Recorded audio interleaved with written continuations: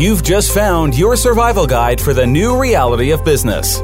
From technical advances to motivation and leadership, workplace changes are happening all around us. How can CEOs, leaders, and managers accelerate talent development, reshape culture, and succeed with purpose? By seeing what's coming and making the personal and organizational choices to do better.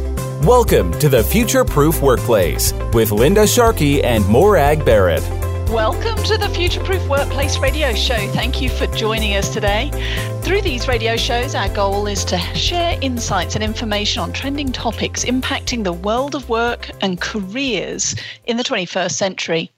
To do that, we invite experts and thought leaders to be our guests. And after tuning in, we want you, our listeners, to walk away having learned something new and better equipped to future-proof your organization and career. This is Morag Barrett, partner at Sky Team and best-selling author of Cultivate the Power of Winning Relationships, as well as co-author with Dr. Linda Sharkey of the Future-Proof Workplace. Linda is currently working in London this week with a major manufacturing company, and so I am hosting the show, and I am really thrilled to be joined by my friend and colleague, Jill Johnson. Hi, Jill. Hi, Jill. How are you? I was about to just sing your praises and let people know who you are.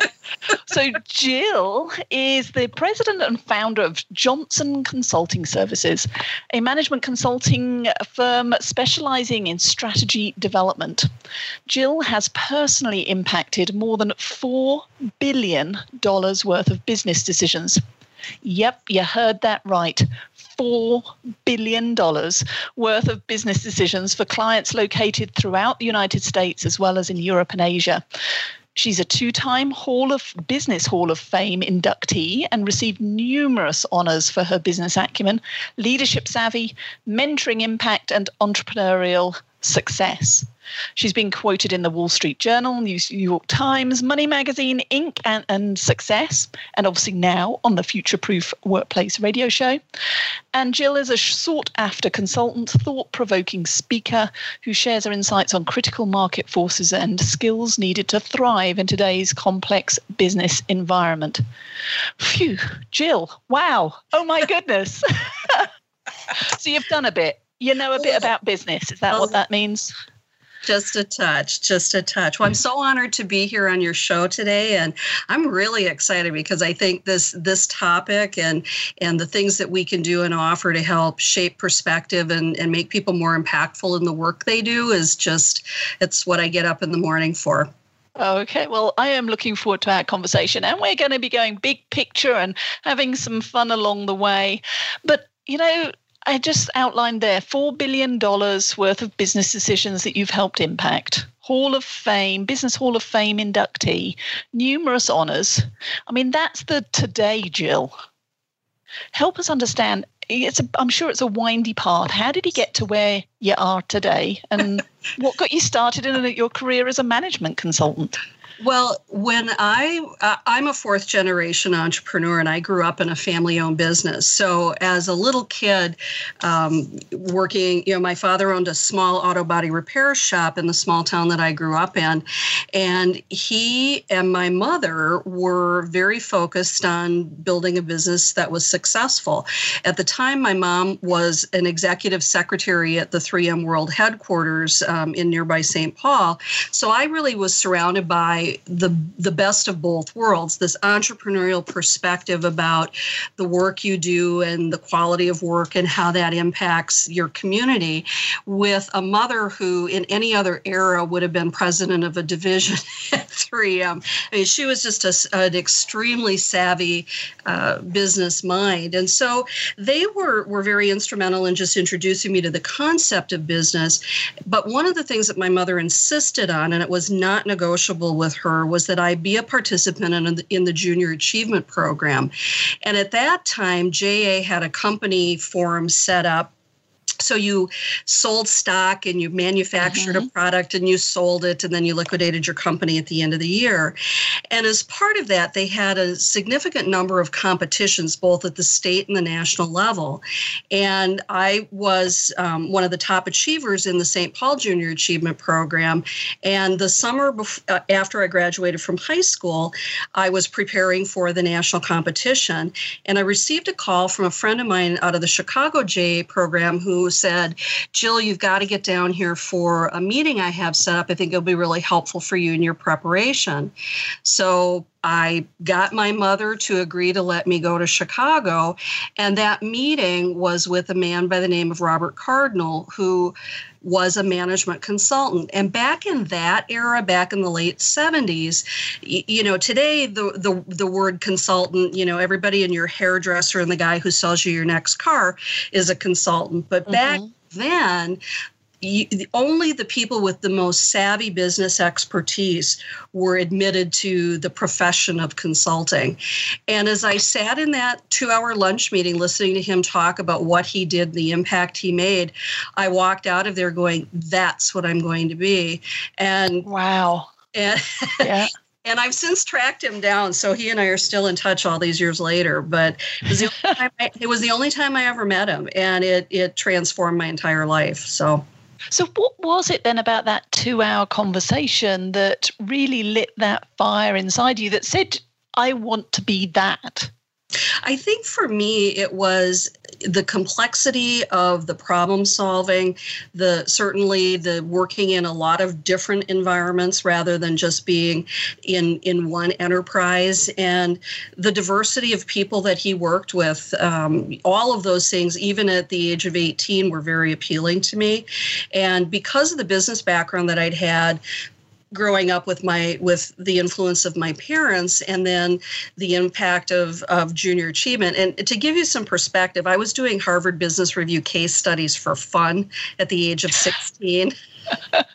Okay. So I was a bit of an unusual child prodigy, perhaps, but I loved every aspect of it. And so as Bob Cardinal talked about, the impact that a consultant could have with the objective insight and perspective, that really for me was it. The real challenge was then figuring out how to find a way into the profession of consulting, because in that era, young women didn't go into business school.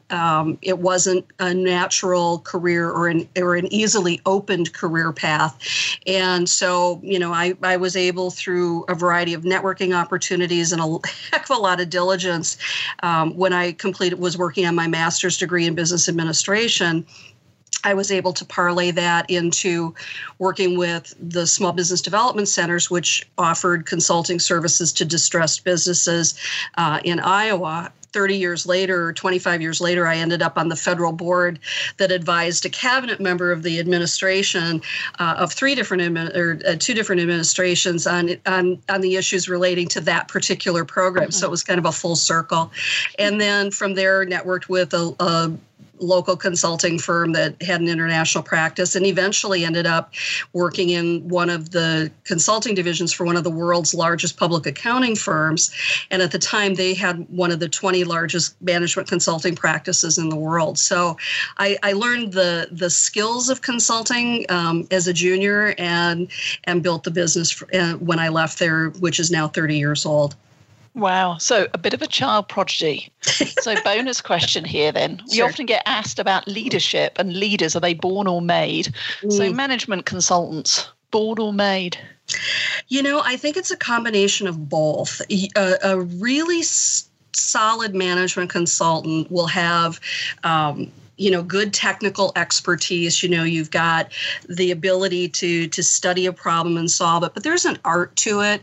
And I think you have to be able to use listening skills, a lot of probing questions, looking at diverse and divergent information, understand who's lying to you and who's telling you the truth, seeing the different political agendas that are at play, and then for me in the planning arena, I have to be able to meld that all together and find the pathway that can bring the group through either the business turnaround or the sweet spot to find the opportunity. In fact, this morning I'm working on a workforce initiative within our state for the construction industry, and I have a meeting set up with somebody from the University of Minnesota. And as I was looking at the background information, I realized that everything was tying together. I had done a strategic plan back in 2009 for a different group, and one of the key initiatives became the program that this guy has the job in now.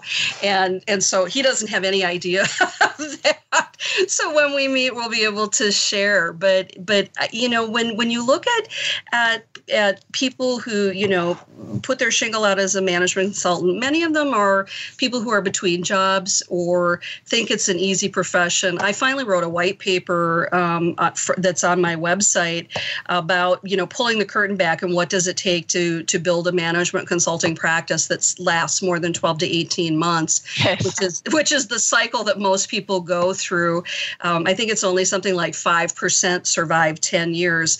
And I've been making my living for over 35 years as a management consultant. And, it's really, you've got to earn the trust not only of the leader who's going to hire you, but if you're effective, you have to find a way to navigate and build trust and relationships with teams that you're I'm often giving really ugly news to. I'm calling out bad decisions that were made, but it's in how you do that. And so there's a real art, I think, to be an effective consultant. It's not just being able to intellectually do the work. In order to get results, you really have to find a way to navigate the human side of that work environment. And with diverse clients, you're never truly part of their team. You are advising their team, but I think a lot of consultants forget some of the boundaries. And I think because a lot of them are honestly looking for a job. And yes. So it's a stepping stone in. I'm one phone call away from the next client that I'm going to impact. So I never know where it's coming from. So tell me a little bit more about your ideal clients, because you mentioned earlier the distressed businesses. It sounds like there is an element of forensic accounting in terms of the areas you've worked in, and also the future strategic direction that an organization or an industry needs to take. So what's your ideal project client? Sure. Well, one thing to clarify is even though I worked for an accounting firm, I am not an accountant. So I don't typically get involved in grinding down through any of the accounting or the deep finance related pieces. The areas that I focus in on are things that touch the revenue line of the financials, and I exclusively work in the service sector. So I'm working with, I have a very extensive practice in the healthcare arena, but I also work with other service-related organizations that often touch complex issues or complex business segments. So that can be financial services. It can be government agencies that are really dealing with some difficult dynamics. You've got, I have a deep and extensive practice with trade associations and sophisticated nonprofits. And for fun, occasionally I'll work with sophisticated entrepreneurs that have a really significant emphasis of service. So I'm often dealing with companies where it's the intellect of the individuals who work for them that is what is being sold, or that is a significant component of the value add or the differentiator within the marketplace. But healthcare is an arena that I have an extensive background in particular working with the provider side. And that's everything from hospital strategic plans to working with all elements and aspects of senior living and senior services. So you're really dealing with complex decisions, complex payment structures. You have market forces of all sorts that are influencing the business that the client or the enterprise has absolutely no control over, but that fundamentally alter and determine whether or not they'll survive. And so those are the ideal clients that I have are really involved, again, in that service arena, or a trade association that often works in that. And then I think there's some elements within the prospective client. I am not the consultant that you call if you want me to parakeet some party line and use me as a way to try and build agenda within the enterprise based on something that somebody else has already decided. Where I'm best suited is to when the board or the executive team or the CEO knows that something is significantly wrong. Usually there's a telltale sign like revenues have stalled. There's a ton of employee turnover. There's some red flag or deep yellow amber warning light that's coming through. And what they want to know is what is really going on. There have been times when I've been brought in for enterprises when we get in and do the deep dive. And, again, we're looking at competitor intelligence. We're looking at market demographic data. We're doing deep dives on their customer revenue data to look for trends and patterns and shifts and changes. And as you meld that all together with, again, that external market intel, it becomes sometimes for clients a significant drama when we're having to tell them how much the world around them has changed and that they are now at an extinction level situation. Wow. And at that point, then they may need to make millions of dollars of investment to either retrofit an existing building. They may have to build a new community or a new facility. They may have to do deeper training and deployment of their key team members. Oftentimes, we have to renovate and re-examine aspects of customer service. So when we secret shop their competition, we secret shop them too. and oftentimes, we have difficult things to share with the clients because their teams have gotten very complacent and nobody wants to work hard enough, or they just assume that the clients will keep coming to their organization. But yet when you have competitors who are actively competing and frankly very successful at it, all of a sudden you can do that. Sometimes we'll get involved in pricing evaluations, particularly for those elements of clients where they have the ability to set their prices. Oftentimes we'll find there's a significant mismatch between the pricing strategy that's being deployed because the chief financial officer or the chief accountant said, well, let's increase prices by 5% per year, but nobody's bothered to look at how does that limit the market potential for the clients that they can now serve. And frequently we get into those kinds of things in market opportunity analysis where we have to tell the client you're no longer feasible based on the parameters that you've now created in the market, or that some of the turnarounds are involved with where the original market study was just crap. Yep. and it was never right from the beginning. I had two of those earlier this year. And both were being, a lot of the clients I worked with are very sophisticated operators, but yes, the previous external consultants did quick and dirty. They wrote studies that were just for financing and they weren't really based on, is this feasible? And so, we always ask the question, is it marketing or is it market? And oftentimes it's market. So, well, let's explore a bit more of that when we come back. We're about to go to a break, Jill. So you're listening to the Future Proof Workplace Radio Show. My guest this week is Jill Johnson, president and founder of Johnson Consulting Services, an award-winning management consultant with 2 Business Hall of Fame inductee opportunities and has influenced nearly $4 billion worth of business decisions. So when we come back from break, we'll be exploring more with Jill and learning how she's sharing some of her wisdom through her books. Stay with us. Ever wondered if your career will last? Will your job be around in 10 years, 5 years, or even tomorrow? The Future Proof Workplace with Linda Sharkey and Morag Barrett gives you practical tips and tools that are not only fact-based and proven to make you a better leader, but will also ensure that both your organization and career are future-proof. Linda Sharkey and Morag Barrett are sought-out keynote speakers, leadership development and organization experts, and they can help you future-proof your career. To learn more about everything they have to offer you and your organization, visit futureproofworkplace.com. Welcome back. Thank you for staying with us. This is the Future Proof Workplace radio show, and this is Morag Barrett, co-author of the Future Proof Workplace book. I don't know. I lost what I was saying there. And my guest this week is the fabulous Jill Johnson, president and founder of Johnson Consulting Services. And before the break, Jill, you were sharing some of the projects, the complex and strategic projects that you have worked on in your 30 plus years of experience. And I know that you are now starting to share that experience through the books that you've published, and that you have 4 bold questions, the 4-book series that's filled with key concepts and questions that any of us can ask and, more importantly, answer to help shape our thinking. So can you describe for us what is the bold approach that you use for consulting and speaking? Well, for me, the content that I typically am involved in really revolves around 4 key areas. So one is elements relating to the business strategy. And because strategy is so tied into revenue, you really need to look at the market opportunities. So you have the O for opportunities. There are elements of how then it gets delivered and managed within the client setting. So we're looking at leadership effectiveness.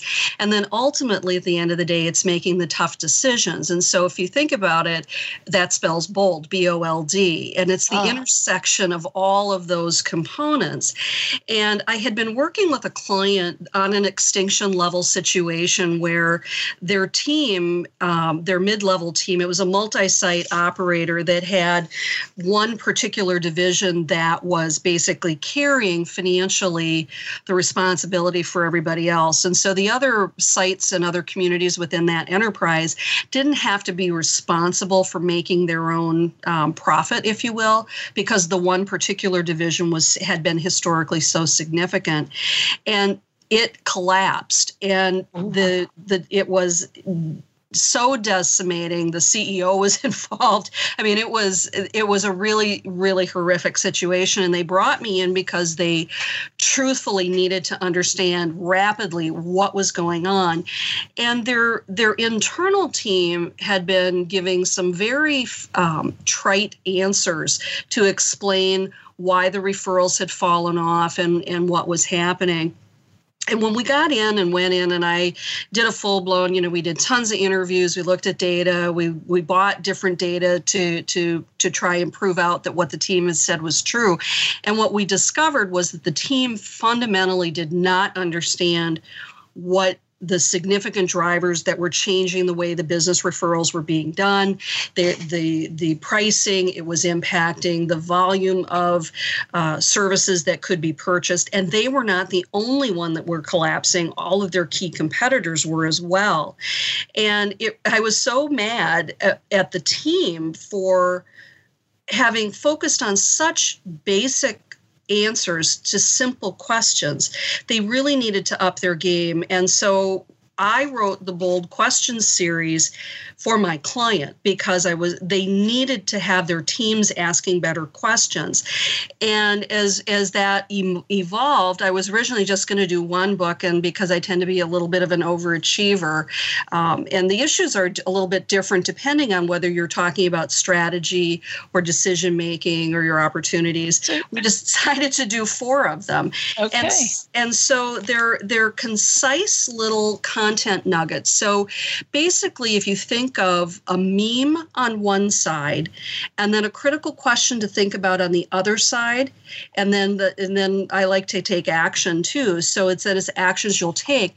And we did this deliberately so that intergenerational teams could begin to start discussing the issues and topics that matter for the businesses, because most teams, a lot of them don't have deep critical thinking skills. And if you've got a team of emerging leaders that you need to start building to move them up in their thinking and thought processes to support their growth within the organization, it turned out that these were the perfect tool for that, because you can do it in small nuggets. And that's the other part of this, is it needs to become, the asking of questions needs to be built into the DNA and the culture of the organization. Because if everybody's always asking questions, you're going to be able to anticipate market shifts and changes more rapidly. You're going to be more agile in your thinking about how you could deploy new technology or new resources. It's the kind of it's creating a new methodology, but they're small and simple. And so each book, we have a generation now that often likes things in small bite-sized nuggets. So the meme length content lent itself well to that. But then the real power was asking the question, and then you have the opportunity for dialogue. So you can use them on your own. You can use them with the team. Each book has 52 quote and question pairs to work with. And so we're finally almost ready to get that loaded up on my business website, because things exploded so much this year. We just didn't have the time to mechanically get those up. And I know how that goes. Yeah, having written 2 books. I've had a couple client emergencies, so the client stuff comes first. But I also just locked yesterday on my new book, which is called Compounding Your Confidence, because one of the most significant leadership issues for most people is they don't have confidence in their skills, in their knowledge, in their decision-making, in any of it. And so I finally decided, I had done a keynote speech that people just loved, because it was pretty frank, as you can kind of imagine, but we had them laughing and pulling the curtain back and really sharing stories. And that presentation is the foundation for the book. And so I pulled the curtain back even further. Compounding Your Confidence. So when does Compounding Your Confidence become available? Well, as soon as my graphic designer gets the proof done, we are hoping by close to the end of the month to having it done. I have an audio CD that we made of the live recording from the event that we've got available right now. So if anybody's interested, they should just go on our website in the contact page and just send an email that they want or a message that they want to be alerted when the book is out. It could be really soon. It could be really soon. So we'll do it here. We'll do it at the end as well. But what is the website that we should be going to if we do want to say, tell me more? Sure. The website is C as in cat, S as in Sam. So for Johnson Consulting Services, JCS, and then a hyphen, and then USA.com. So again, JCS-USA.com. So can you give us a short example of what does it look like if confidence is lacking? Well, honestly, confidence is always lacking if you're looking at a growth-oriented mindset, because you're always in a somewhat unstable new turf arena, and it's learning how to navigate through insecurity, it's uncertainty, and new situations and new environments. And so I break it down in the book into really 3 key areas. One is progressions, and how you move through skill development at every level. The second is practice and skills. Any skill, confidence is a skill. You have to practice it to be comfortable with it. And then finally, it's presentation. It's how you speak, how you walk, how you showcase your intellect and knowledge, how you handle yourself in a meeting. And if you can put those 3 together, you have the possibility to be confident in any setting. But it all is intersected between how you've progressed in your skill development, how you've practiced what you're working on, and then how you present it to the world. It's interesting because that progression piece, I think, can be the biggest Achilles heel for many of us, because as we progress through our career, we get that illusion of confidence because, you're now a bigwig with a big fancy title and a key to the washroom or whatever the symbol of status is. But also as we move through our career, every day is brand new. In fact, we're all winging it. But of course, many leaders who have many years of experience are so used to wearing a mask of invincibility, it can be hard to actually ask for help or accept help when it's needed or seek differing points of view. So how do you help people to see that they need to be paying attention to their confidence level, especially if they have progressed through their career and are at a senior level?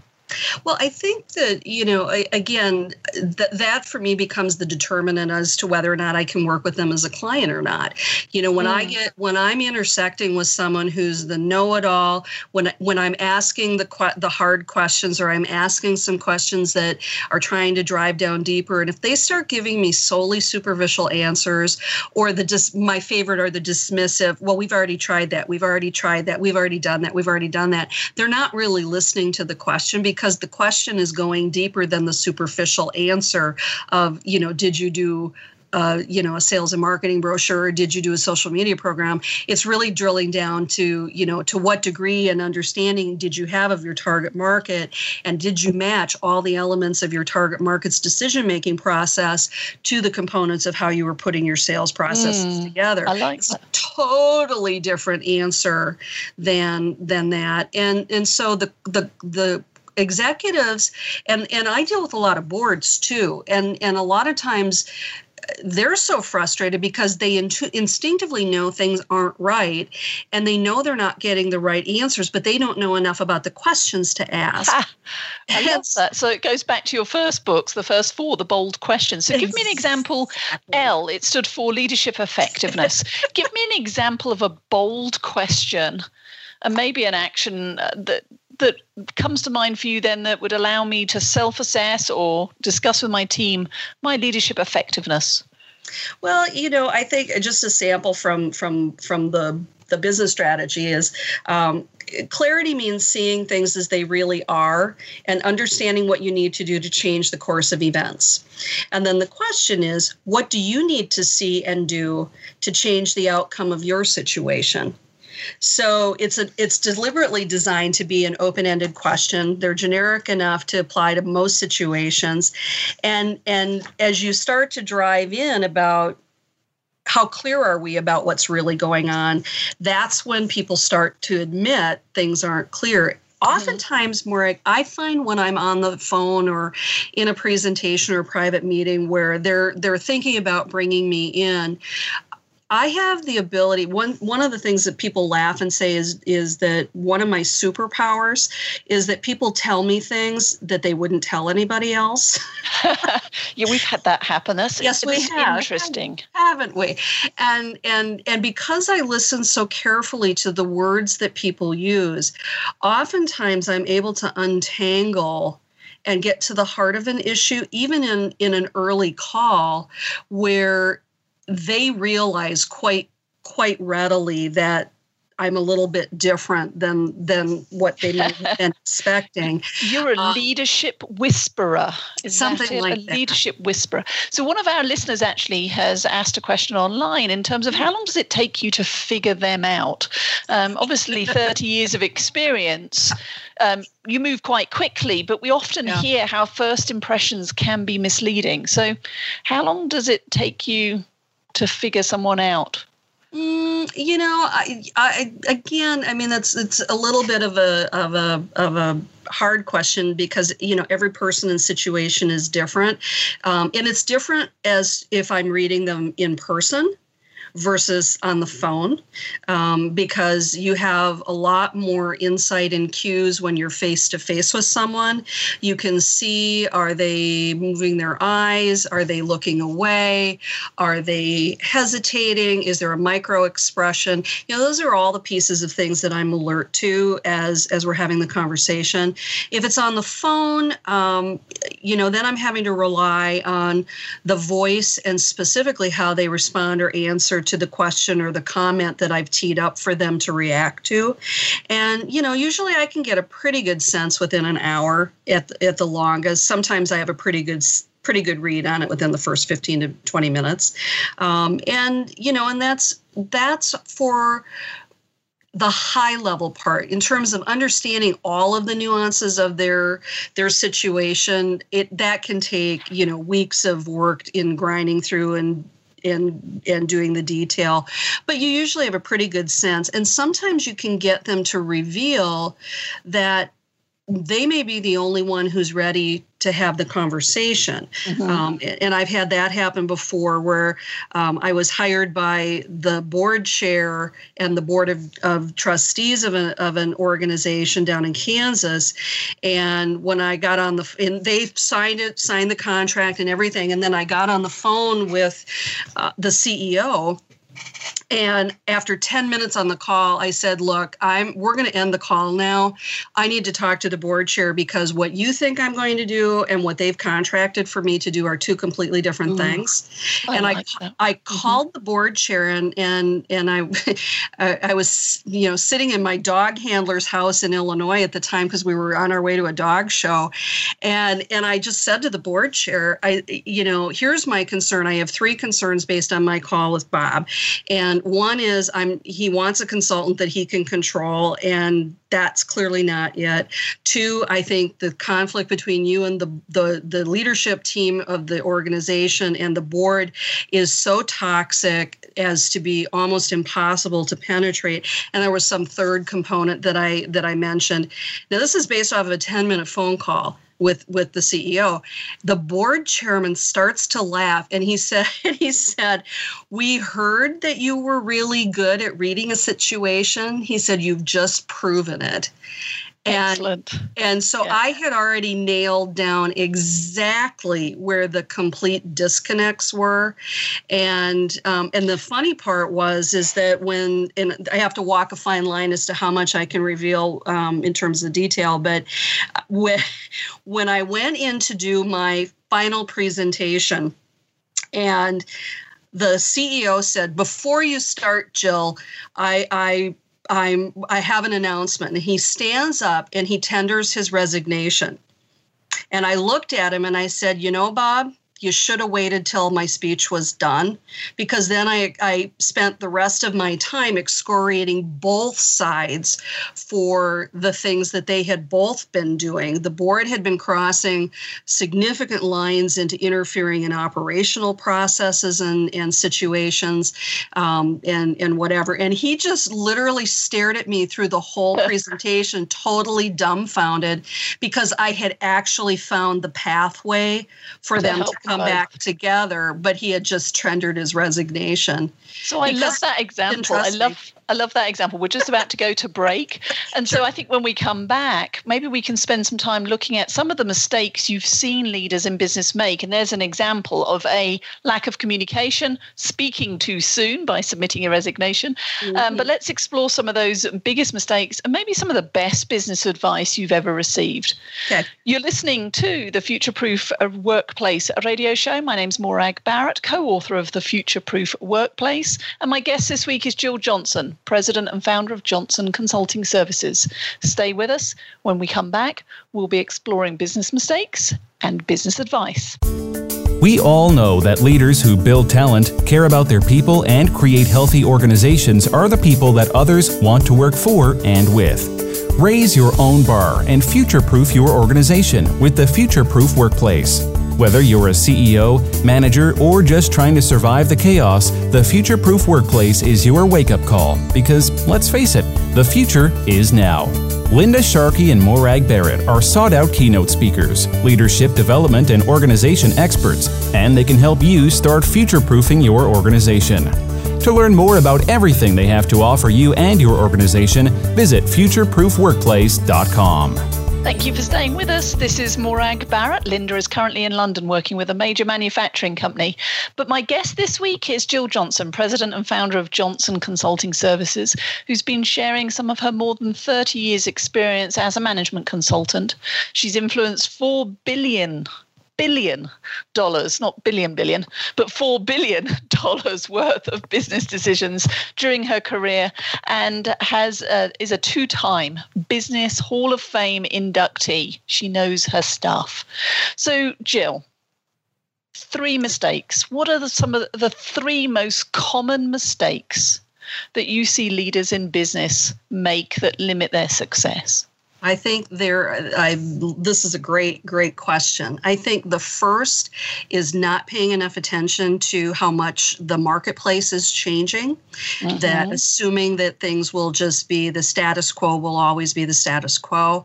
I think the second is that they disregard the impact their competitors may have on altering customer views and their market opportunity.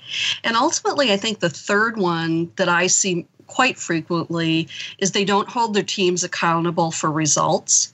They hold their teams accountable for reports, but not results. Oh, so death by PowerPoint is what many of my clients seem to suffer from. And let's spend 3 days reworking the PowerPoint deck and slides and so forth.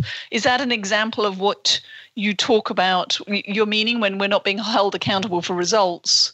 It's even, they'll just send in a report with here's the monthly status of where we're at, whether it's occupancy or patients served or something else, but they don't take it a step further to acknowledge, my God, we've been trending down for the last 18 months and nobody's been looking at anything but month over month and those small incremental dribs and drabs and drops versus, oh dear God, what's really happening now? And so I think a lot of organizations miss the opportunity to solve their problems faster and without drama. And it almost is they have to wait until things are on the verge of collapse. And, I work with a lot of organizations that are, 30, 50, 100, 120-year-old enterprises that have had to learn how to be nimble. And I have a white paper on my website that's free for anybody who's interested in it. And it's an article that I've published that's been appearing around. It's the theme of my next book after Confidence, and it's called Enduring Enterprises: What are the 8 Essential Strategies to Building a Business that Stands the Test of Time? And a lot of it is really built into that, but for the most part, they really just they just put out information and there's no insight into it. I hear you. Or we only spend time, if you're using a traffic light system, which many of our clients do, they only spend time looking at the red stuff, the things that are failing, versus trying to understand why are some projects green and what's the story behind it. Exactly. But it's interesting. Companies that are enduring, you use that phrase, because I remember Jim Collins' Good to Great is often cited. It's a fabulous business book, but when you actually look at the companies that he cited back when that book was first published, many of them have lost their shine or are no longer in business. And the Fortune 100 is the same in terms of the turnover of companies within it. So I think it's something that all business leaders are looking to do is how do we survive, whether I'm a one-person entrepreneur or a 10,000 or 100,000, 300-year-old company, as you've described, how do we make sure that we adapt to the needs of the 21st century? Well, I think it goes back to what I was saying earlier. Someday I'm going to write a book about market forces as well, because in almost every client that we work with, there are at least 7 to 9 external market forces that are really determining what is the potential for the enterprise. And so it's things like the demographics, both in terms of their customers as well as in their employee potential pool. It's looking at generational differences and how the decision-making is different in generations, the marketing is different, the work attitudes are different. All of those things come into play in an enterprise. Many organizations are significantly impacted by government whim. I mean, you are one city council vote away from a new minimum wage requirement in one city, and then if you're doing business in another state, you have all sorts of different regulations and rules that you have to operate under. So the increasing complexity of government influence on business opportunity is exceptionally significant. And we see that in industries, everything from, nursery and landscaping businesses have 5 different state agencies that they have to report and be aware of the regulations for, much less the complexity of healthcare, which is the second most regulated industry behind nuclear power. So you have that. You have what's happening in the capital markets and your ability to access financing if you're looking for growth or expansion. It's looking at all of these different components that impact what you can do, the deployment of technology. Yes. We're seeing that in many industries. Construction is one that I work in, and the influence of the technology and how that's being combined with workforce limits, and there are things that can be done quicker, faster, and safer by use of technology and pre-manufactured product that's used in building and construction. And so when you look at that, the deployment of drones for doing painting or surveillance and assessing remoteless driving, all of those things have... These are examples. Exactly. Yeah, a huge example of how markets are changing. And when we're working with our clients, we're pointing out that every business is a digital business. Mm-hmm. And whilst we're in the midst of a digital transformation in the 21st century, it's the people transformation that we need to also be paying attention to. It's not just the digital interface, it's the human interface that will determine who survives and who does not. Well, and that's one of the things that I loved about your book, the Future-Proof Workplace, is that you and Linda really broke down, I thought, some great pieces in the book. One, I'm the queen of the questions, so I loved that you had questions seated for reflection all throughout the book. Oh, thank you. And in particular, I really liked the section where you talked about, are you learning agile? And organizations that survive or endure are organizations that have built that learning agility into the culture of the enterprise. And I think it's one of the most powerful things that for any of the leaders that are listening and a bit overwhelmed at this moment in time, ask more questions, start engaging in deeper dialogue. If you do that, you've got team members. I talk to all sorts of people inside and outside of the organizations. I don't just talk to the top tier and have them tell me what's going on. I talk to the people who are the closest to the customer. I talk to the people who are closest to the service delivery because they see what is really happening. And I can't tell you, I mean, I'm not one that's really into the flavor of the moment type of shtick that sometimes gets brought into companies, because I deal with people, when you talk to the front lines folk about it, they do the hairy eyeball roll and say, we parakeet what we need to keep them at bay, but none of what they want us to provide is really making a difference because they don't really want to know what it would be. And that's great. So asking more questions, the answer is out there, is what you're saying. And if you're asking questions of all of your employees and listening to the responses, you can preempt some of these market changing challenges that are the predictable surprises that might undermine success. Well, Jill, we're coming to the end of our time. So briefly, how can listeners learn more or get in touch with you? Well, they can follow me on social media. I periodically post on Twitter at Jill Johnson USA. We have a Facebook page called Johnson Consulting Services. We're looking at setting up a Facebook group for the confidence book. So that'll be on Facebook, Compounding Your Confidence, so we can actually interact with people and talk with them there. And the best way would be to reach me through the website, which is www.jcs-usa.com. Thanks, Jill. I really enjoyed our conversation today. And to everybody listening in, thank you for joining us. Make sure to join us next week for another engaging conversation. We're going to be exploring the future of education. And remember, the future of work is not tomorrow. The future of work is today. Are you ready? This has been the Future-Proof Workplace with Linda Sharkey and Morag Barrett. To learn about the hosts or to get more resources on future-proofing your organization, visit futureproofworkplace.com. Thanks for listening.